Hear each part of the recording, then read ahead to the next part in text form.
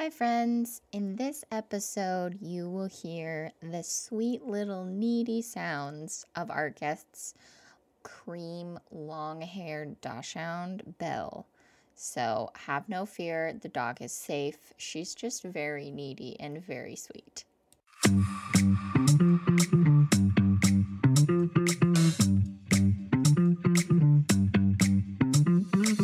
Welcome to Short Skirts and a Long Scripture, where we discuss and create a space to heal from religious trauma.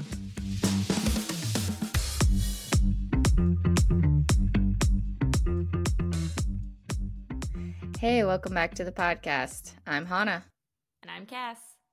And with us today is our guest. Hi, I'm Carrie. Welcome, Carrie. Thanks. We're here to talk with Carrie about her experience in the Christian community that we were a part of, and to talk about mental health and spiritual health and relationship health and what that looked like while we were in it and when we got out. Let's get started. So we'll start with the first question that we usually ask our guests, Carrie, and that is just to get to know you. What is your background with Christianity and the church? Yeah, so I was raised in a Christian home. I was actually a pastor's kid, and there are even pictures of me as in practically an infant sitting up with my back propped up against the stage while people were practicing worship for church and stuff. So I was like raised in the church, which honestly I think was beautiful, and I loved it. And back then it was really simple. I think also just like my initial understanding of like Christianity and the church, and then how I came to faith, like my salvation story is quite basic. It was very fundamental. It was very much just like, I know that there is hell and I don't want to go there, and Jesus is the way. And I think in my naive young self, there's a beauty to that, just the childlike faith. And then I kind of feel like I coasted for a while, and I just memorized scripture from a week-to-week basis and went to church and blah, blah, blah. And then when I was about 12 was when I first got introduced to the community group. And that was definitely a shifting point in my relationship with the church and Christianity. Yeah, so do you want to talk about that a little bit, or do you feel comfortable sharing about your experience? Yeah, sure. Yeah, how do you get involved? I do remember So I was I think I was about 12, and I was honestly super excited. I remember specifically just little blurps, but like I remember going out to our gigantic barn with my dad, and again, being a pastor's kid, we had like 50 of those really basic black hardcover Bibles out in the barn. And he grabbed one down for me. I had a little one. Yep. And there's a sweetness to that, just being, it was my first kind of Bible of mine. And I remember taking it to the youth group and participating, and I remember loving it, and it was fantastic. And I think it was really neat because it was my first experience being with a bunch of people my age, I think, and being able to experience that together. Yeah. You were such a people person too. I mean, still are. That was probably just like a highlight for you. Like there's all these people. The socializing love it here. I mean, I'm a hairstylist now, and so I kind of talk with people like all the time. Mm-hmm. But I think it was really good. And one of the things as I look back on my time with this youth group too is, while like I know we're going to kind of recap, but in some ways just jumping in, while there were a lot of challenging things and a lot of unhealthy patterns and mindsets that I came out of it, it was phenomenal that it gave me a space to be with people my own age, because I think without it, I would not have had that in my teenage years. And so that was phenomenal. Mm-hmm. Yeah, I feel like Cassie and I have talked about this before. One of the good things that came out of it was the space to interact with people. Mm-hmm. But yeah, there's a lot of weird teachings that we remember and toxic thoughts and patterns that we came out with for sure. For sure. So, can we talk a little bit about some of those things that we learned? One of the things we remember, a previous episode we've talked about, is our mental health before, during, after being in this Christian cult. Do you have any thoughts or any memories of what your mental health looked like in? Like, if it was good, if you were always like really excited, yay, I'm going to youth group, whatever. And then coming afterwards, any thoughts about that? Absolutely. Absolutely. Yeah, so I would say like it was right around that age that I started struggling with some depression and just general feelings of failure.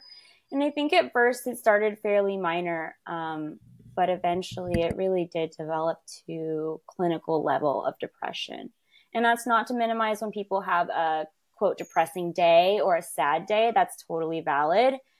Yeah. And mine was full blown clinical level depression that was day in and day out, and it was getting darker and darker. I had feelings of failure, and I was trying to figure out what I was doing wrong, what I could do to make it better. And I think one of the things that, you know, this kind of ties mental health with spiritual health, but we're kind of talking about the holistic health anyways, is that in my young faith and in my just 13-year-old brain, right? My brain wasn't fully developed. I would think like, maybe I'm not reading the Bible enough. Maybe I'm not praying enough. What am I doing wrong? Maybe what could it be? And then when I would try to ask my small group leaders and people who I trusted, I think not always, but often it would come back with the encouragement to be like, yeah, you should read your Bible. You should pray more, which I think their thought was, I believe that they had good intent, but it really did reinforce the belief that I was failing at being, quote unquote, a good Christian. Right, because these are good things to do if you're a Christian person. You should definitely be praying to have a relationship with God. You should definitely be reading your Bible. Definitely be seeking counsel from other Christian people. But it like left out the actual person, and it was kind of just like, these are the spiritual things that you do, and we're kind of like not connecting the person with what's going on with them. We're just trying to get rid of it. Yeah. And this is our solution. And I think like even how you just jumped, I really love how you phrased that, because I feel like it expresses that, yeah, these are the spiritual solutions to these problems. But the problem was not to completely separate them, but these were also mental health challenges. And so not that, again, that those are bad habits. Those are fantastic habits to have to create healthy thought patterns and stuff, whether it's around whatever spiritual belief you believe or mental health. It left out the mental health side. And so I think we needed to be able to bring these together and fully acknowledge that we're physical, mental, spiritual human beings. And it left out a piece. And I think that often it was because of just lack of knowledge on the other person's part. So it's not to bash them, but just like, hey, let's get more educated in the full realm. And sometimes maybe it was intentional, but I'm going to attempt to choose to believe, give them the benefit of the doubt. Felt on my end when I was dealing with that kind of stuff in the group, it felt very dismissive of your feelings. Like they were only trying to focus on your spiritual well-being without taking care of kind of like your physical and mental well-being. Like they were very much separated. They were not intertwined at all. So that was kind of a hard one to deal with. Yeah, you're so right. It was so just invalidating. And it also felt a little bit of like, well, almost like we don't know what to do with that. So we'll go back to what we know, which, you know, coming back to fundamentals again isn't a bad thing, but like, hey, can we get a fundamentals in all these realms of being a holistically healthy human being? So speaking about the spiritual health of the person, what do you remember being taught about spiritual health? Like, what was the focus? What do you remember? I feel like some of the things that particularly stand out in my brain that kind of pop and that I remember is it was fairly black and white at the time. And I think some of that could have been how it was presented. I think some of it was my predisposition for how I heard things. And some of it was just my maturity level, that maybe this was really a talk for an 18-year-old or a 20-year-old and not a 13-year-old. I remember hearing things like, well, you'll see the fruit of your actions. I remember hearing things like, do these things and you'll have quote unquote an abundant life. Well, I didn't understand what an abundant life looked like. I didn't understand, I don't think I understood the nuance too, that things aren't as black and white as things were made out to be. I do think that we can have a full life, but it may not be what it was presented as. Carrie just expressed, let's rehash that. She was like, you were saying that it felt very black and white. They were using a lot of spiritual catchphrases, I'm gonna say, to explain things to us or dismiss things from us. And it just reiterated. Yeah, when the people in charge are using those kind of phrases that are intentionally, they're doing it to go over your head so they can feel like they're more superior than you so that you're going to listen. 100% hardcore fundamentalism right there. Not a fan of that. The Christianese, the use of it, no thank you. And this whole idea that everything is black and white, it's definitely, see our episode on Christian fundamentalism, this idea that we're right and everyone else is other. Everyone else is outside and everyone else is wrong and we should be afraid of them. We are the only ones that have the right answers, but not in a way like finding truth, in a way that's like we use our truth as like our power and our control over everyone in our community. Yeah. It's so divisive. And I don't think they probably intended it for it to be that way, but that's exactly what it turned out being, is very, very divisive. And you had this weird divide of people and groups and the way they were thinking and the specific things that they believed, even though we were all, Christians, children of God kind of thing. And I remember there being arguments about dumb shit like that where people would, I don't believe in that. Why do you believe in that? And they couldn't have a conversation about it. So, well, and then like the other thing I remember with it being fairly black and white, and again, this is my perspective. Everyone can have a different perspective. Like two people can go through the exact same experience at the same time, like two siblings, and they can come out with different perspectives on this. So I'll just throw that out there.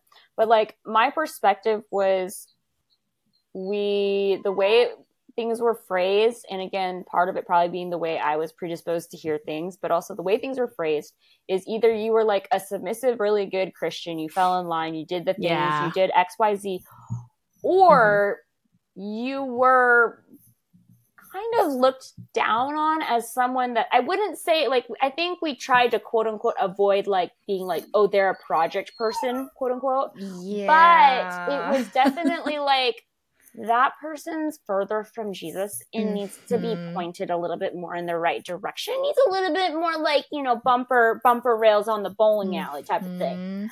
And that, that just, I think, again, with my predisposition and the way things were phrased, it just encouraged a very black and white, very judgmental outlook on people and on things.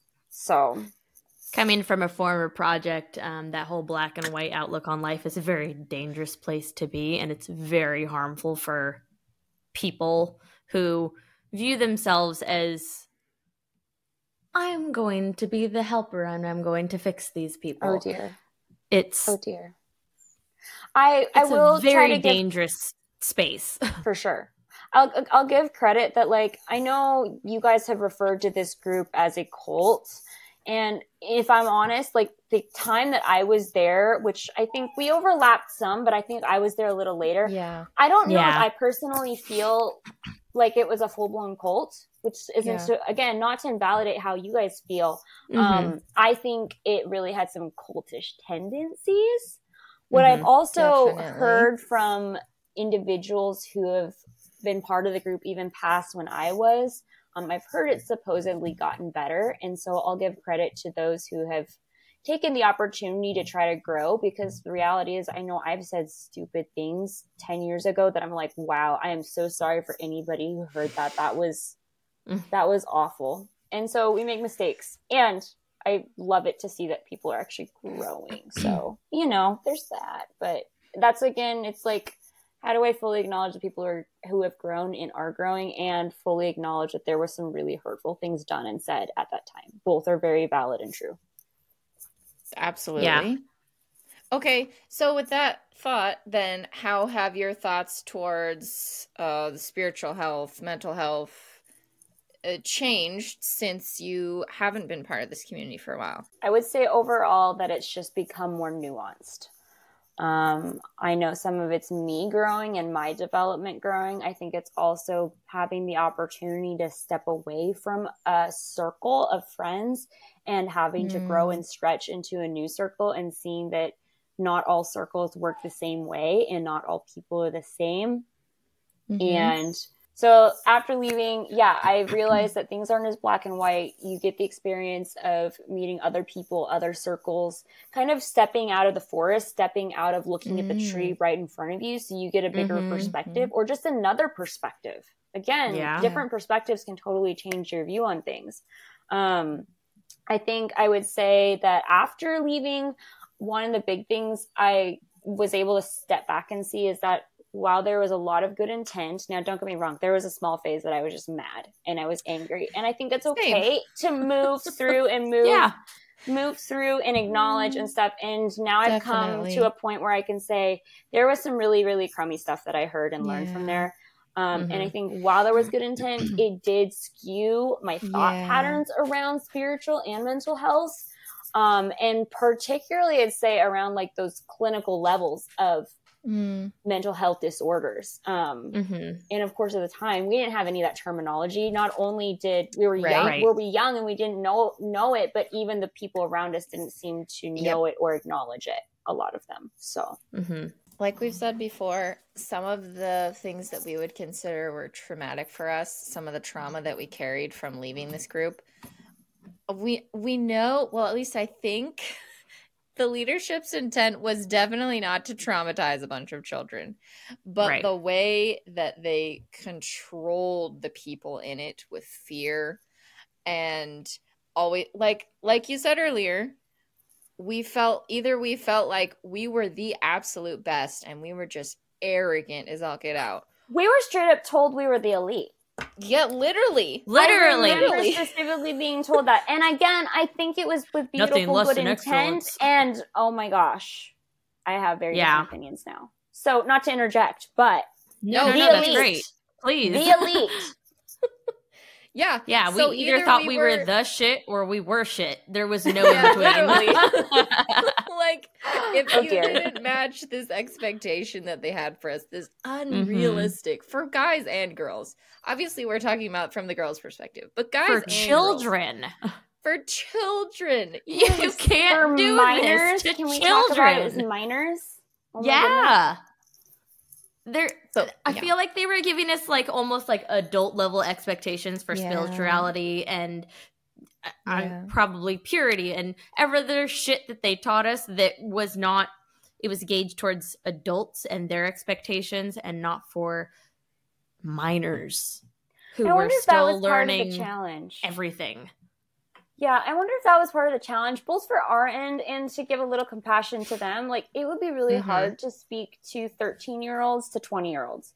And maybe that's an unrealistic goal. I'm not saying it is. I don't know. It's maybe just something to consider, that maybe it should have been split at like 12 to 15 and 16 plus. Yes. I'm not saying that scaffold learning couldn't have happened. I'm just saying that there's things that probably were said to the older group that the younger group maybe didn't need to be there for, or they needed a very different version of it. They can, probably handle a lot of the things that were said. They just needed a different version of it for their developmental appropriateness at that time. Yeah. Coming from the teacher end, yes. Well, really, let's talk about, too, just the fact that a 12-year-old processes things outrageously different than a 20-year-old.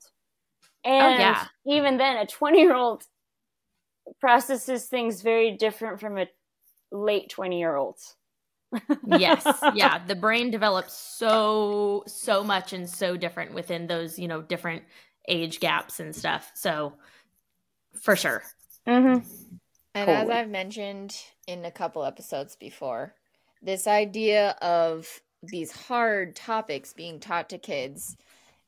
First of all, I have the problem with, like Cass was saying, some of these things probably shouldn't have been shared with all the age groups. But I also think, like, is it important to, like, treat kids like children? Yes. We weren't really taught like children. We were taught, like, you guys are already at the mature enough level for everything possible that we can teach you about God. You're a mini adult. Yeah, exactly. So, well, I kind of agree that, yes, you shouldn't treat children like they're dumb and they can't learn. I also feel like you definitely have to be aware of what is appropriate at what developmental stage, like Carrie's saying, to introduce to a kid. Because you can tell from our conversations we've had before, maybe even from this one, it messed us up to have all that knowledge at such a young age and either being told you are the elite or you are basically nothing and you're failing and giving you depression. Like, or there's some gotta of be a these better way to do that.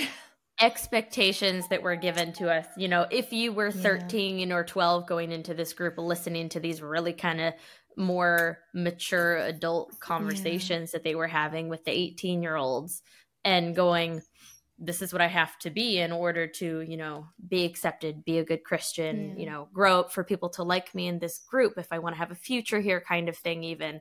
I remember thinking those things sitting there when I was 13, 14, 15, and they just got worse as you got older. Let's talk about some of the things that we've learned that are healthy coping mechanisms or healthy ways to change how we think or process or view the world. Disassociation is a fantastic way. No, I'm kidding. I 100% agree with that, yes. We're all just like, yeah. Absolutely. No. Okay, that's bad. That is not a healthy way to pursue it. Just in case we were checking. Just in case. We're not clinical psychologists, but no. Yeah. No. Not at all. No, go ahead. You want to start with talking about healthy ways that you process mental health problems? I'd say the biggest thing that's influenced healthy relationships, healthy mental health problems is the fact that I have a phenomenal psychologist, therapist that I've been able to go to for a number of years, which I think could be looked down upon. I also think that if you struggle with a lot of mental health challenges, or just not even a lot, but if you just struggle mentally, to be able to have that level of assistance to help you be able to reshape patterns. And what I've found numerous times is that, you know, for if you are a Christian and you maybe have heard things like, oh, well, you don't want to do those things, those are sciencey, they aren't biblically based.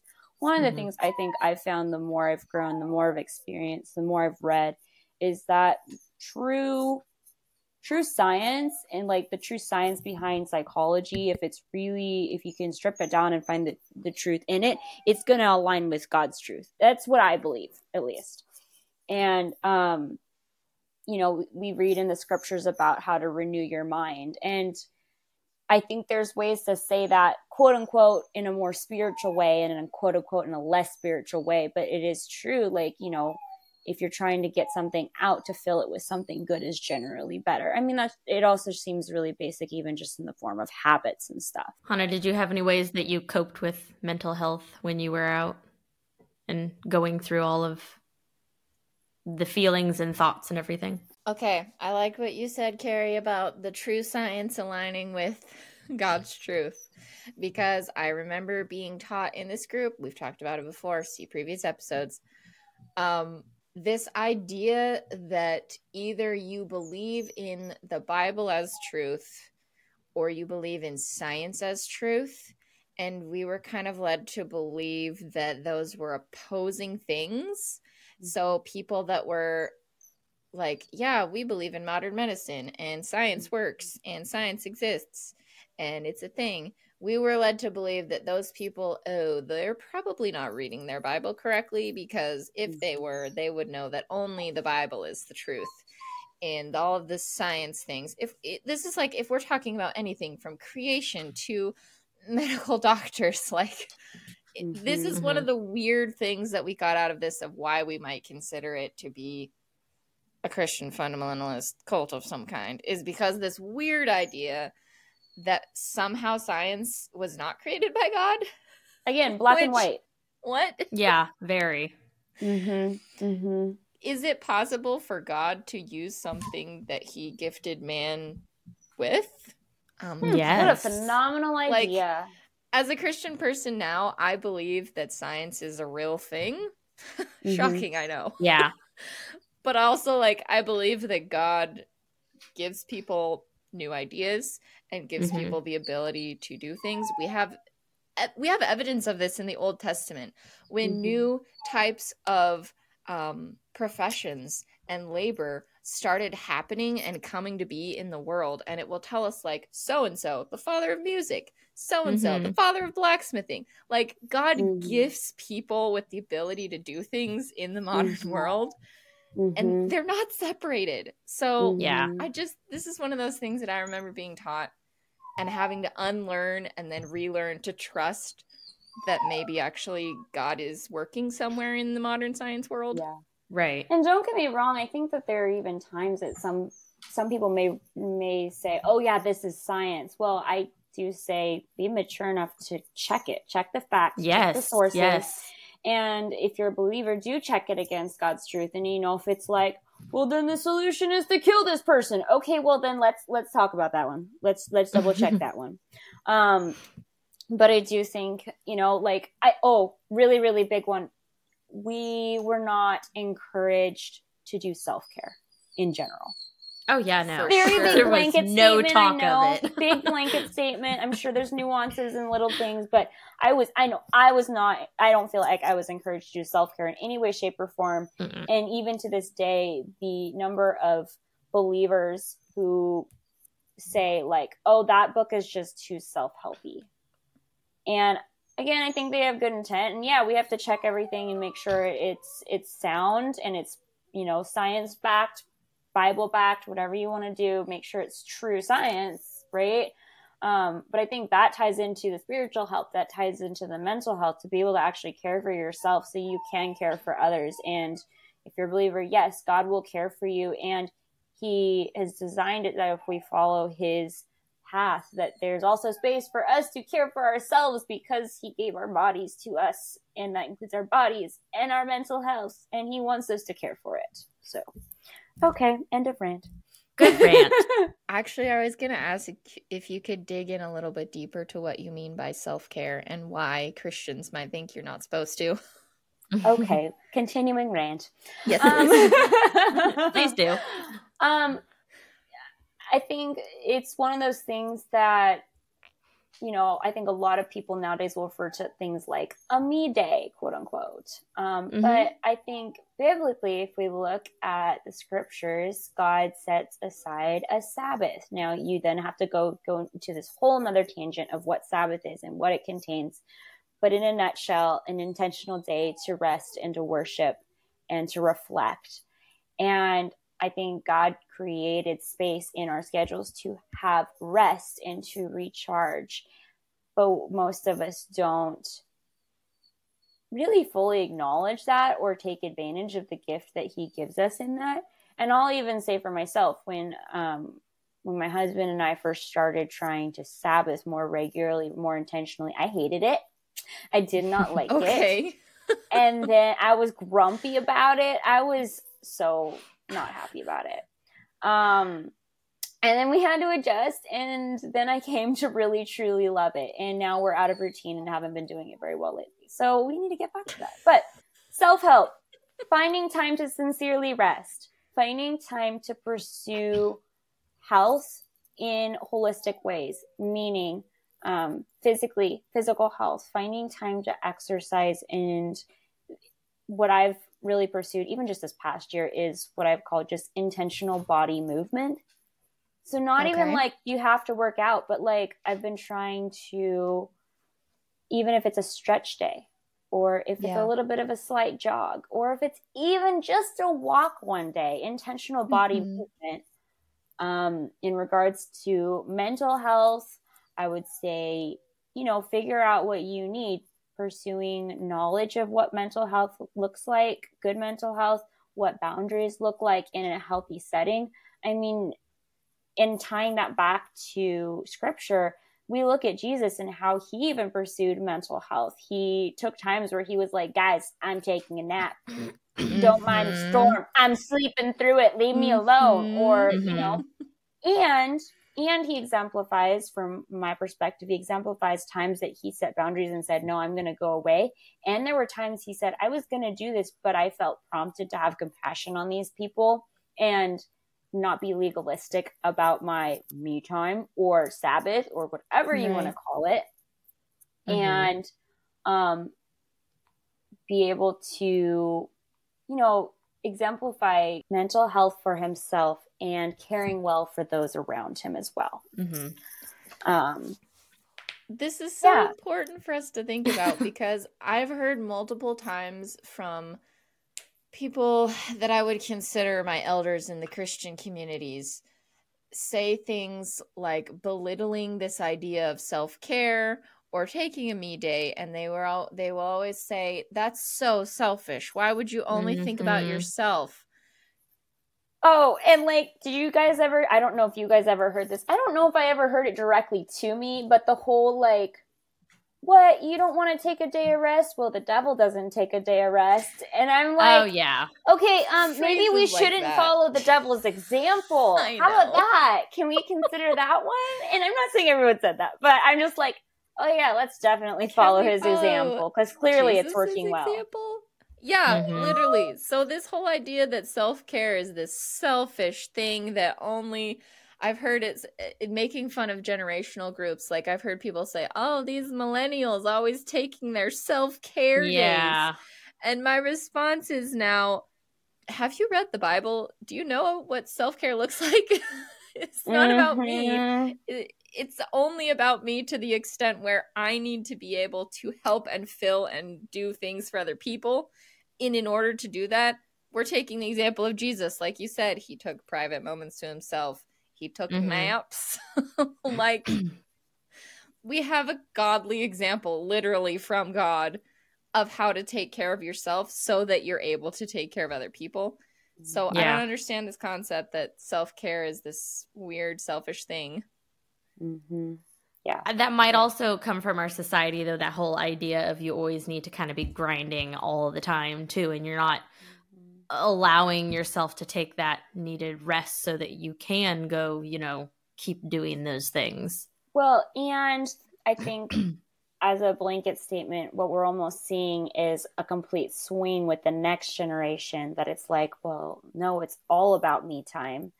And that's where it's really tricky, that it's like we want to pursue holistic health, which means to me, it means working really hard when I'm working, doing my best, and intentionally creating space to recharge and to rest. Well, and I think in the generation before us, there's a major stigma that you're looked down upon if you need to go to a shrink or something like that, it was definitely way more looked down upon in past generations. So this conversation that we have about all of this self-care being a weird idea that we actually should be practicing. For example, you could be just practicing Sabbath. It can be your intentional body movement. It could be taking a nap when you're tired. These seem like things that should just come to you naturally. This just makes me think of this idea that the idea of actually taking care of your mental health and your physical body is definitely biblically based information. This is not just our personal opinion of how we think people should live. Agreed. Based on the example of Jesus himself, we know that you're supposed to be taking care of your physical and mental self. Sometimes what that looks like in our modern day is seeing a therapist. Personally, when I was going through the worst part of my depression after leaving this community, I sought out specifically a Christian therapist. because I knew I wanted a godly perspective, but I also wanted a professional therapist. So I found someone who was a Christian, but also had degrees in psychology and understanding how human brains work and how to fix them when they're broken. Yeah. So 100% recommend. Well, look for help if you need help. Yeah. 2 thoughts on that, if I may. One, I'm very blessed that my therapist is also a Christian. I think a really good psychologist also can attempt to focus on some of the science and set aside their opinions and beliefs and religions. Oh, for sure. The other thing I would, not to jump on you, Hannah, but just to maybe rephrase for those who might be a little bit more sensitive, to say that it's not necessarily that we are broken and just need fixing. I mean, don't get me wrong, we go to a doctor because we want something fixed per se. But at the same time, just like a lot of that wasn't necessarily your fault, right? Things happened, things have happened, things have been choices you've made and others have made. And so some of it's just we need guidance on how to rewire our brains to think about things differently and help train our bodies and brains to respond at an appropriate level, not just have trauma responses to everything, coming from someone who has ridiculous amounts of trauma responses. Okay, that's a really important point, because even the vocabulary that I'm still unlearning and relearning is a result of this community that we were part of, where we talk about in the mental health episode, if somebody didn't line up with the expectations that they had of where you should be at mental health wise, you were considered like defective. And it was always your fault. You weren't praying enough. You weren't talking to God enough. You weren't in the Bible enough. And that is something that we're still processing how to get past that, which that is not a true, like, how do I say this? That's not an accurate assessment of the situation, is to tell someone, for example, with depression, that it's their fault that they're depressed, or they're depressed because they're not reading the Bible enough. Sometimes legitimately people's brains are not producing enough of a certain hormone or whatever, and that isn't necessarily their fault. I left the community really only because my husband and I got married and we moved out of state. Like, if it weren't for that, we probably would have stayed at least on the outskirts of that community. I don't think we were as part of the youth group by the time we left. That was honestly more due to family needs than anything else. But we were still part of a lot of that community, even just on a Sunday church basis, which wonderful people, and some of them I still stay in contact with, and I love hearing how they've also grown and become more nuanced as well. Did I have depression after the move? I would say yeah. I don't know if it was so much from the group. I think honestly, I think it was a part of it. I think I finally got the space to just let it all come out. And when my husband and I moved to Washington, we set it up so that I didn't have to work a normal job for a little bit. And so I pretty much just stayed home and figured out how to keep a house and cook and clean. And dude, I was so tired between my time. It's a lot of work. Really, I think the biggest things that led up to it was both his dad and my dad had some severe medical issues. And then the fall, right before, like within the 3 months right around that we got engaged, my husband's dad and my 2 grandmothers passed away. And there was a lot at once. all happening at once. Like I found out later our engagement got postponed a month. It would have happened sooner had it not been for another death in the family. And so we were both just emotionally and physically wiped out. I slept I was sleeping a solid 12 hours like every night for probably 3 months. And so I think a lot of it was just like coming back up. So was it all around the community? I'm sure there was parts of it. I think that's some of the complexity of the layers and layers and layers that created some of my PTSD and my depression and some of my struggles. So we all have very, very different stories of how we eventually left this group. Totally. So Totally. We all probably have very different emotions regarding that, you know, surrounding all the things. No, I think we all had anger and happiness and, you know, all the array. Okay, so you mentioned you got married to your husband and then you learned how to be a housewife. Do we want to talk about some of the things that you learned about being in a healthy relationship? Not necessarily compared to, but you can if you want to, what we were taught in the community. You know, it's taken time. And I think each step had its pieces of growth. I think I met my now husband in the youth group, and we discovered we liked hanging out with each other. We loved leading worship together. He was a phenomenal support when my dad's major medical event happened.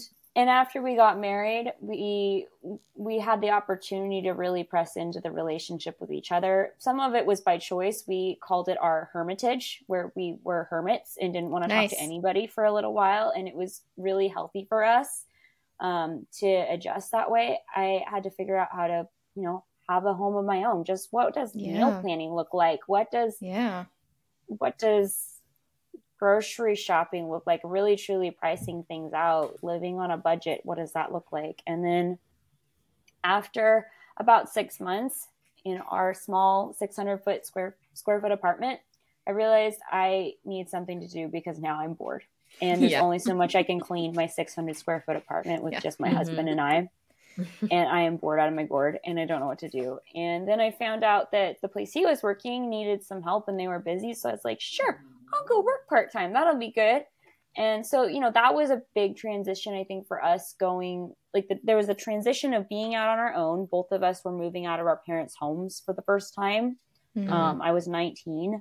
And then there was a transition again when it became that I was working and he was working. And so all of a sudden, when we first got married, while I quote unquote followed all the good Christian housewife type things, I have no regrets, honestly, over that, because that was also just what we chose, that he would work full time and I stayed home. So it just made sense that I essentially did all the stereotypical housewife things. I have no regrets about that. And once I started working, we did have to go through a transition of saying, hey, I need some help with the house now. And so we could tag team it and do it well together. And honestly, even just as each transition has come in life, and I think this is the big thing that we learned that I've learned is that with different seasons, you guys just have to adjust on what you guys are doing and what the load looks like to juggle it. From the time we were both at that job to me working even more, I went from 25 hours a week to 30 hours a week. And then there were stints that we were really busy and I worked essentially full time. And then 5 years down the road, finally, when we kind of decided it was best for me to go to beauty school. And so I was doing 12-hour days at beauty school 3 days a week and then working part-time on the side. So then juggling again, well, how do we juggle house and work? How do we juggle shopping? How do we juggle XYZ? And then after school, I was out of school. I didn't have a job for a little bit. So then again, I was doing most of the house stuff, but it made sense and I was okay with it. And we agreed to do that together. And then since I've been back at work again, figuring out the juggle. And I think that's something I wish I would have heard about more healthy relationships where it can be really truly a team, because we would hear, oh yeah, we're a team. I do this and you do that. And I'm like, no, what if we both share the responsibility and really we can bounce it off? And there can be seasons that one of us quote unquote carries more of the load than the other person. And that being really what the team looks like. So, and then going through different communities in Washington, we've grown and learned different things, being able to juggle things better and what it looks like to have a healthy marriage and what it looks like to not have it all figured out. And like, just because maybe we figured out a rhythm for one season of life doesn't mean it's not going to change 3 months later or whatever. Oh yeah. So. 100% understand that. What I'm hearing from you is that you learned about boundaries and responsibility, sharing responsibility. Yeah. Which we've probably said so many times before, one thing that Cass and I remember from being in this Christian community was that we didn't know we were allowed to create boundaries. We didn't know we were allowed to have shared responsibilities. We were always taught, like, this is your lane as a housewife, this is your lane as the husband provider. So to hear from someone else's perspective that it actually does work in a marriage if you like share the duties, like, it's okay. I think part of what we weren't taught, which could be a combination of my family of origin and the communities we were in, is that there were boundaries. We can have boundaries both kind of in the lane, like you were just saying, there's like the lanes, but also just realities of boundaries of yourself, having the when do you come to the end of you and the beginning of the next person? I almost like to think of like, if you have a circle around you and I have a circle around me, or like if we're both standing in giant chalk made circles or something, there's so far I can go towards you in my circle before I start walking into your circle. Right. And so having boundaries like that, and also understanding that there can be levels or like tiers of circles of how far you go with different people, like in your friendships, and how far you go with yourself in various levels of friendships. And kind of jumping into the circling back to the healthy relationships, having those boundaries, knowing where is the end of you, where's the beginning of someone else, what does it look like to speak truth into other people's lives, when are you called to do that? Because I personally believe that you have to have a certain level of friendship to be able to speak truth into someone else's life. I think that's another thing I just experienced. Was that I had people try to speak truth into my life. Sometimes it was not very gracious. Sometimes it felt like it was without love. And then even sometimes when it maybe was in love and it was speaking truth, that it was people who they didn't really have that close of a relationship to speak into my life in that way. Yeah. And that's not to say that I can't grow to be teachable. And at the same time, there still has to be a certain level of friendship to be able to like call people out on stuff. Definitely remember a couple times where probably well-meaning older kids in the group would try to give you advice, and it would it would come across as very maybe egotistical on their part. Like, what? How can you tell me this advice? Yeah, exactly. Cass can probably. I'm sure Cassie has loads of stories. Specifically, remember a couple of those older kids in the group thinking that they were going to speak for God for me, that apparently they thought they were my mentor or something. And I did not have that relationship with them. I did not know them that well. And being in that group when you're getting that kind of instruction, I guess, from those kind of people, you just kind of had to like smile and nod and say, oh, thank you. And honestly, I didn't listen to anything they said because, again, like Carrie said, we didn't have that level of relationship or friendship or whatever for them to be able to speak to me or speak into my life in the ways that they were trying to, and for me to actually take what they were saying, I guess. Something that I've learned, and I'm still learning, is being really careful now that I'm one of the quote-unquote older kids, is when a younger person comes to me and they ask for advice, I will very humbly and prayerfully try to figure out a good way to give them some truth and help. Because I remember going to older people for advice and then immediately just being like, oh, well, I'm an elite member of God's family, so I have an answer for you. Oh, dear. And I just really want to make sure that I don't come across that way.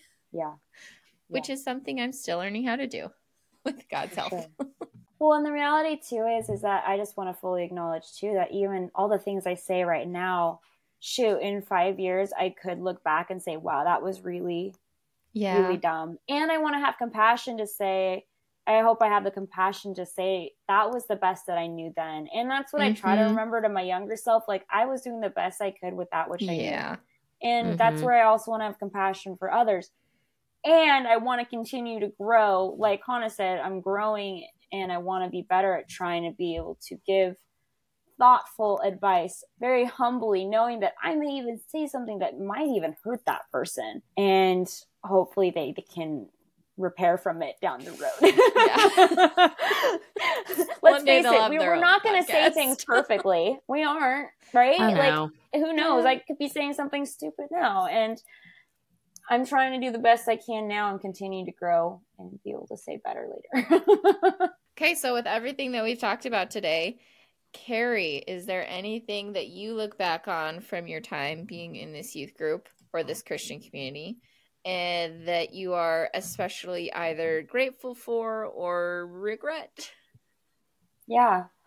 I think I said it a little bit earlier, but I would just reiterate too that, like, now that I've moved through some of my big feelings, right. I am grateful for the group, and I'm grateful for the people who had good intent to pour good into my life. And I think it's a part of my story. It's a part of my journey. And the reality is none of our journeys are all going to be hunky-dory, glorious, wonderful. And so and there were lots of fun times too. So it was part of my journey, the good, the bad, the ugly. And I'm grateful for it. And I'm saddened by the parts that really shaped me in very poor ways that I've had to work really hard to unlearn and relearn in a new, healthier way. Yeah, I think that's probably the biggest thing I'd say. And yeah, if any of those people are listening, again, I appreciate you, and you are part of my story. And yeah, definitely. But there definitely were things that I hope that you or they have been able to grow out of, and I hope that I have too, that we can, like I said, I want to pursue being the healthiest version of the person I was created to be, physically, emotionally, spiritually, all the way around. So in wrapping up this episode, Carrie, do you have any advice you'd like to give to our listeners? I think to just summarize, and I've kind of said some of these things before, I would just encourage you to pursue healthiness, pursue being the healthiest version of the human being that you were created to be. Pursue mental health, pursue physical health, pursue emotional health. If you're spiritual, if you're not, pursue spiritual health.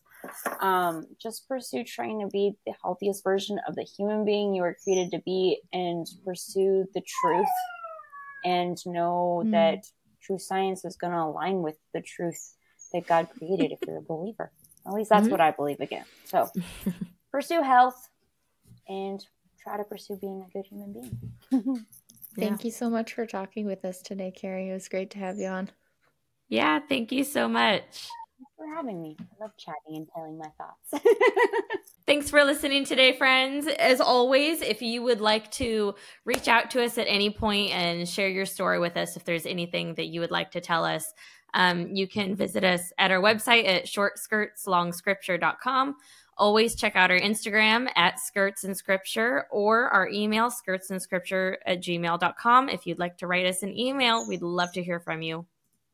And if you guys have any more questions or want to hear more of my story, feel free to get in touch with me on Facebook. My Facebook name is Carrie Rose Gay, and feel free to shoot me a message. I don't know how to end podcast episodes, to be honest, so I just like but that's all, folks.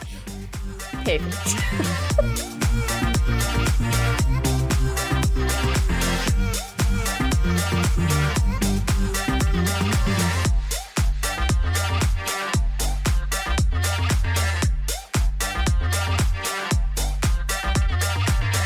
CPTSD, you got any? I got some for you. Oh, not that one, but ADHD and PTSD for sure.